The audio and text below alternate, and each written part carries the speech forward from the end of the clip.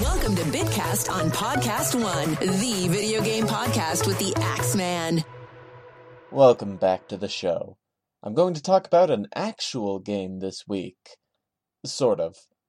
This game is well known in certain circles, and I'd like to bring a little more attention to it if I can, for anyone who might not be up to speed. We're going to talk about the most infamous arcade game of all time. Polybius, an elusive arcade game from way back in the day, is the subject of today's episode. This game is the epicenter of a lot of rumors and urban legends. This was a rare video game, so rare that it was released exclusively in arcades in Portland, Oregon, back in the 80s. Players who'd spend time on this game reported to feel strange after playing. They were dizzy, they were nauseous, they had nightmares. Some of them might have had seizures, some of them might have actually gone as far as to have suicidal thoughts. All that kind of horrible stuff. After about a month, the game vanished. No sign of it anywhere. Despite the game having a lot of content warning, kids were still suffering at its non-existent hands. But what sounds like a simple story about a game causing unintended effects and getting pulled from rotation actually runs a little deeper than that. Some kids reported that they could no longer feel sad anymore. There are also reports of men in black suits who would monitor these kids as they'd play the game, and they would gather data on the machines after hours. And outside of fan recreations based on hearsay, there has never been a re-release of Polybius in any capacity.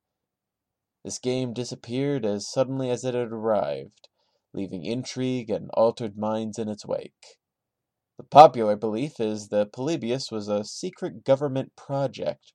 For what purpose, it's unclear, especially since there are little to no solid accounts of its gameplay. People have come to the agreement that it resembles Atari's Tempest, some kind of shooter game that takes place in a tube-shaped environment of some kind, I think. Because of that, most people decided that Polybius was an experiment for militaristic purposes, which really sounds like something out of a cyberpunk story. Arcade games could really addict players, eating up their entire afternoon. Heck, I've actually seen this in action. A couple months back, I went to an arcade with some friends, and one of them just started playing some kind of weird Tetris knockoff based off the visual novel game Toki Memorial, whatever it's called. He just kept playing and playing. We really had to get his attention whenever we needed to talk to him about anything. He eventually stopped, but it was kind of eerie just how absorbed he was in the whole thing. This kind of empty-minded focus seems to be perfect real estate for some subliminal manipulation, which is, of course, what people report Polybius to do. There would be subliminal messages in the game, which may have actually inspired some of the darker thoughts that players had afterward. There was a precedent for the theory of the video game being used for militaristic purposes, as a special version of the game Battlezone was made to train officers in the military, and I think there was also a version of Doom that was made for them. In short, Polybius was thought to be a secret government experiment to get kids ready to join the military. Of course, that's really just a conspiracy theory. Polybius does not exist. Again, other than fan recreations that were made in response to all the urban legends, this game does not exist as described. One of the first, if not the first, mention of the game was on coinop.org, a website that serves as a database for arcade games. And this was in February of 2000, long after its supposed stint in the arcade. Polybius for reference, was listed and described to have the release year of 1981, and since it was in Portland for only about a month, yeah, we've kind of missed that window. The author of the Polybius entry claimed to have the game's ROM, but I'm inclined to think that this entry might have been adjusted over time from the original writing by someone else. More on that later. Otherwise, most of the entry is left unfilled or has the familiar strange rumors described in it. The ROM included a title screen, and the developers of Polybius, a company called Zinislotion. Doing some digging around and hearing other people talking about this game, and knowing a little bit about how the German language works, since this is allegedly a German name, I feel like no company in Germany would dare to use this as their name, because, first of all, it's not a real word, or at least not a commonly used compound, and because the German language is very literal. It's said that the name is two German words put together, roughly meaning sense and to extinguish. So, Sinneslotion would translate to extinguish sense, like sensory deprivation. That seems rather sinister for a company's name, not to mention a blatant admission to what they're doing, at least as long as you know German, or obscure German compound words. I know it's the 80s and we weren't as culturally interconnected as we are now, but I feel like that wouldn't fly even back then. And just to be sure, there is no record of the companies in Aslotion. There's no trace of their existence beyond allegedly creating Polybius. Another thing is that as much as video games were catching on in the 80s, the moral guardians were still all over them. They were vultures just waiting for a chance to defame video games as the work of the devil and, oh, they're gonna ruin the youth. So, with all this stuff that Polybius did to players, you would think that there would be some record of a media uproar in Portland back in the 80s. But nope. No news coverage, no mentions in any contemporary magazines. There was not a drop of Polybius anywhere. There's also the fact that these highly trained government agents would have to be the least subtle agents known to man. With a project as dire as recruiting children into the military, you'd think they might want to be a little more discreet about something like that. There's no agreed upon idea of what the data they were collecting was even for, and there's nothing to show for this data anyway. I don't think there were any reports of children who mysteriously decided that they wanted to join the military. Also, one would have to wonder why the US military would exploit a German-made game and then plant it solely in Portland, Oregon. One could argue that, oh, of course it's not German, that was just the government's cover story, but then that begs the question of why they wouldn't go for something a little more thought out than the German equivalent to sensory deprivation. Again, it's the 80s, but I think they could do a little more research on how to make a more convincing name for a fake German company. Of course, all of this is even assuming that the suspicious men were affiliated with the government. But if not, then it just raises even more questions. The only tangible lead here is that in the mid-2000s, a guy named Stephen Roach claimed to be involved with the game. He gave a few sparse details about gameplay, and the game caused a kid to have a seizure, except he didn't provide any proof of these claims, so he's as good as your dime-a-dozen Smash Brothers leaker. And, of course, the coin-op guy's ROM that he claimed to have is never actually been found. There's no footage of gameplay, nothing but the title screen. A suspiciously easy thing to create. Nowadays, people who tell horror stories about Polybius like to imagine that the game is more of a supernatural flavor of spooky, that the game is somehow sentient, and it likes to prey on unsuspecting players and drive them insane. The Angry Video Game Nerds episode on the game is an entertaining demonstration. These interpretations hold on to the idea that Polybius is very addictive, and then, I don't know, I guess it would addict the players so fiercely that they begin to neglect everything else, because that's the angle that the AVGN worked with, not anything about subliminal messages and having dark, depressing thoughts or anything like that. The idea of what's essentially a toy trying to get people to play with it way too much kind of reminds me of Toy Story in a way, because that's all the toys ever wanted was to be played with, only this would be a much darker take on the concept. I wouldn't know if Polybius would have an exact goal other than that, or if it just really wanted to be played with. These versions of the story are a little more free-form and less agreed upon than the secret government experiment stories, as far as I know.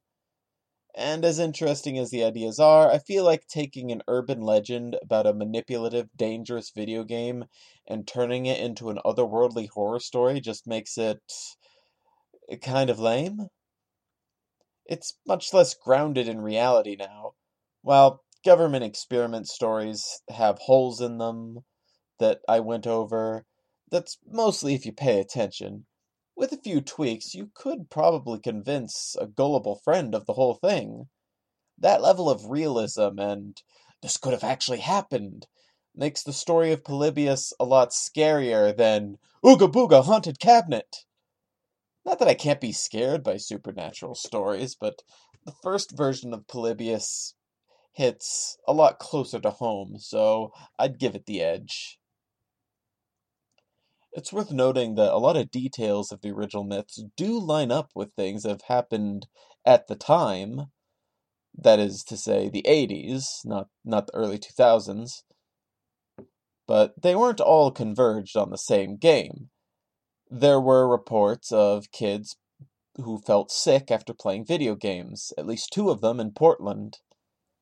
One case was due to a child playing a video game for over 24 hours with only Coca-Cola to sustain him. Yeah, you're not gonna feel good after that. As for seizures, the child was epileptic, and back then, video games weren't known to warn for that kind of thing as much. There are also people monitoring arcade cabinets, but these were mostly for maintenance reasons. There have also been stories of FBI agents appearing in arcades to catch criminals, and sometimes they would write down winners' initials so they could find potential witnesses. Side note, I have to wonder how many FBI agents had to deal with the players who would give themselves naughty initials for winning, because that seems to be everyone's first instinct with arcade initials, because everyone thinks they're cute. It's about as funny as a 69 joke, honestly. Not to mention, there's also agents who would be catching truant children. And, like I said, most of these stories happened in Portland. Another thing, while Polybius wasn't a game, there was actually a video game made in Germany called Polyplay, which was made in 1985. This was an anthology game and distributed throughout Europe. The guy on CoinOp who first posted about Polybius had trouble remembering what kind of game it was, which would be justified if it was a game with lots of different playstyles going on for it. The game was recalled after the Berlin Wall fell, possibly due to licensing reasons in the political climate, but it's also said that the machines were of poor quality and needed regular repairs, perhaps too regular to justify keeping them around. After being recalled, most copies of Polyplay were destroyed. So that covers the disappearing Poly video game angle. There was a film, The Last Starfighter, and it was based on the idea of government agents finding a top-scoring player and recruiting him for their own purposes. And this was back in the 80s. But I believe that to be an inevitable hypothetical scenario. Someone was going to imagine such a thing happening no matter what, and they'd use it as the basis for a movie. I tend to believe that of most works of fiction. If we didn't get a movie that explores an idea like that in the 80s, it would only be a matter of time. Someone else would have that idea eventually. So, I don't believe this movie is connected to Polybius in particular, but rather general paranoia and curiosity of the time. And again, there's no record of Polybius existing in the 80s. My personal take is that the guy on CoinOp who wrote the Polybius article was confused at the time. The entry was written with an approach of confusion. It had kind of a, hey, has anyone heard of this game feel to it. They were the one who left a lot of details unwritten, and their post could be traced all the way back to 2000. I don't know if that person created the title screenshot, though. If they did, this would present a problem with the idea that they simply misremembered. On top of the fact that they refused to show any actual gameplay, there is the fact that the title screen still contains the copyright to Sinuslotion, the very fake, very ominous company. This is only speculation on my part, but the way I see it, it takes a lot of conscious effort to make that screenshot and have that ominous country name, and have that ominous company name, and to claim you have a ROM and then never show any gameplay for it. This isn't, oops, I was thinking of Polyplay the whole time. No, whoever made this screenshot was trying to plant the idea of Polybius into people's heads as a very elusive video game. But it's probably not as simple as that. While this guy planted the Polybius seed and brought that name into play, he wasn't the one who turned a spot of minor confusion into this conspiracy ghost story. The guy who first posted about it on CoinOp has been investigated to have an interest in arcade games, but refuted involvement in any of the legends. Maybe he was really thinking of Polyplay this entire time, and somebody else was the mastermind. That's what I was saying earlier about someone else kind of tweaking the article. Right now I'm looking at Kurt Koller, the owner of coinop.org, a guy who's documented to know at least rudimentary German, is intimately familiar with arcades, and as such would know about events like kids fainting and visible government workers, and also has complete administrative control over the site. He would, in the early 2000s, give a tip to Games Pro magazine about Polybius, back when this magazine was big. They had an article about potential hoaxes in games, declaring whether some were true or some were false. Polybius was included in their article, and they couldn't decide for sure whether the game and all the legends were true. This magazine was thought to be a major contributing factor to the Polybius legend getting more fame, as well as a hefty traffic boost for CoinOp, Coller's own website. A YouTube user by the screen name of Ahoy, real name Stuart Brown, did a very thorough video on this entire subject and was a major source of information for this episode, combined with some of the research I did on my own. I would highly recommend watching his video if you have an hour to spend. It really goes over everything I'm saying, but in even more detail. I'm just kind of giving the highlight reel over here.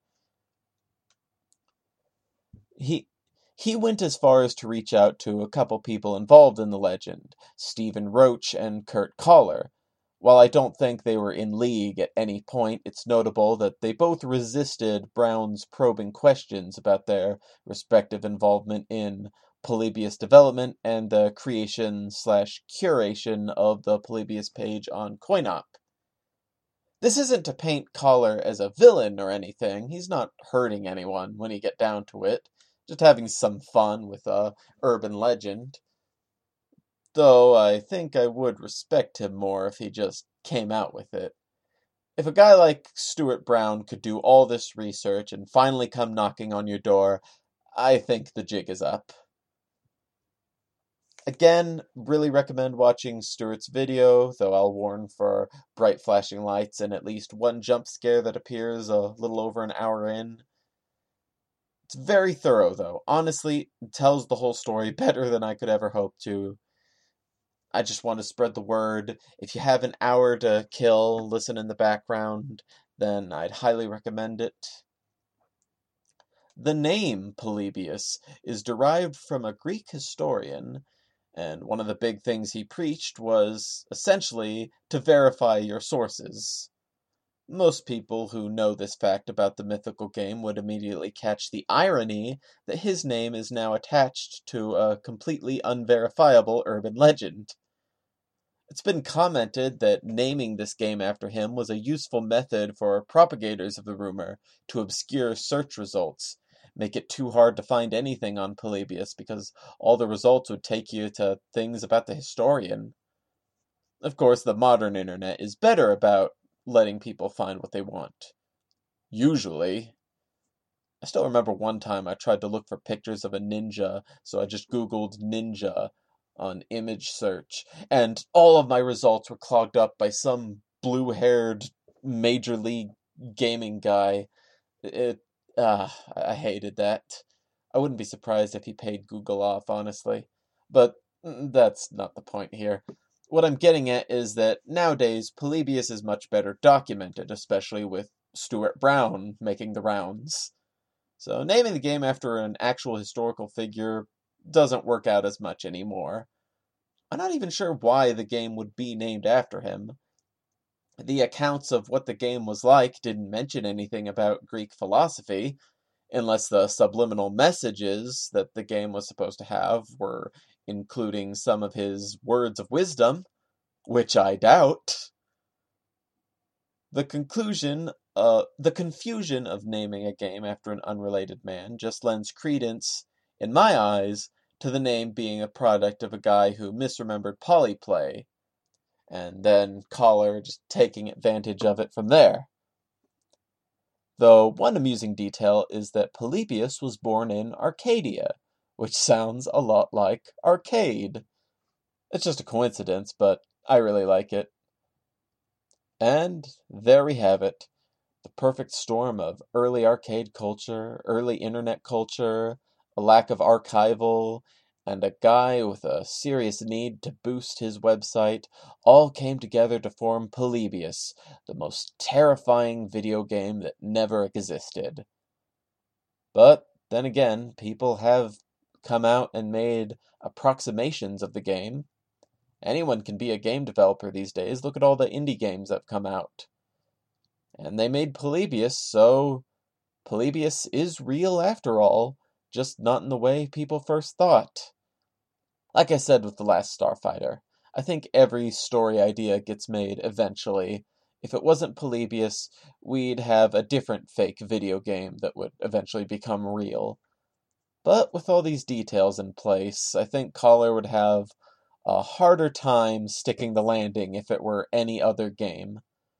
To tell the truth, in researching this episode, I was far more fascinated to learn all the details about the creation of this urban legend than any part of the legend itself. It's a novelty among urban legends, at least in a pre-creepypasta world. Polybius is the original video game horror story. Get out of town, Sonic EXE, and take Blood Whistle with you. Be sure to follow the Bitcast on Twitter. On there, I'll provide links to Stuart Brown's video and maybe a couple other things, and you can learn more about Polybius that way. I think I summarized the main threads, but he really gets into the finer details. Otherwise, be sure to stick around on Podcast One's website and mobile app for more spooky Bitcast content for October. I'll see you on the next one. Listen to Bitcast anytime on podcastone.com and on the Podcast One app.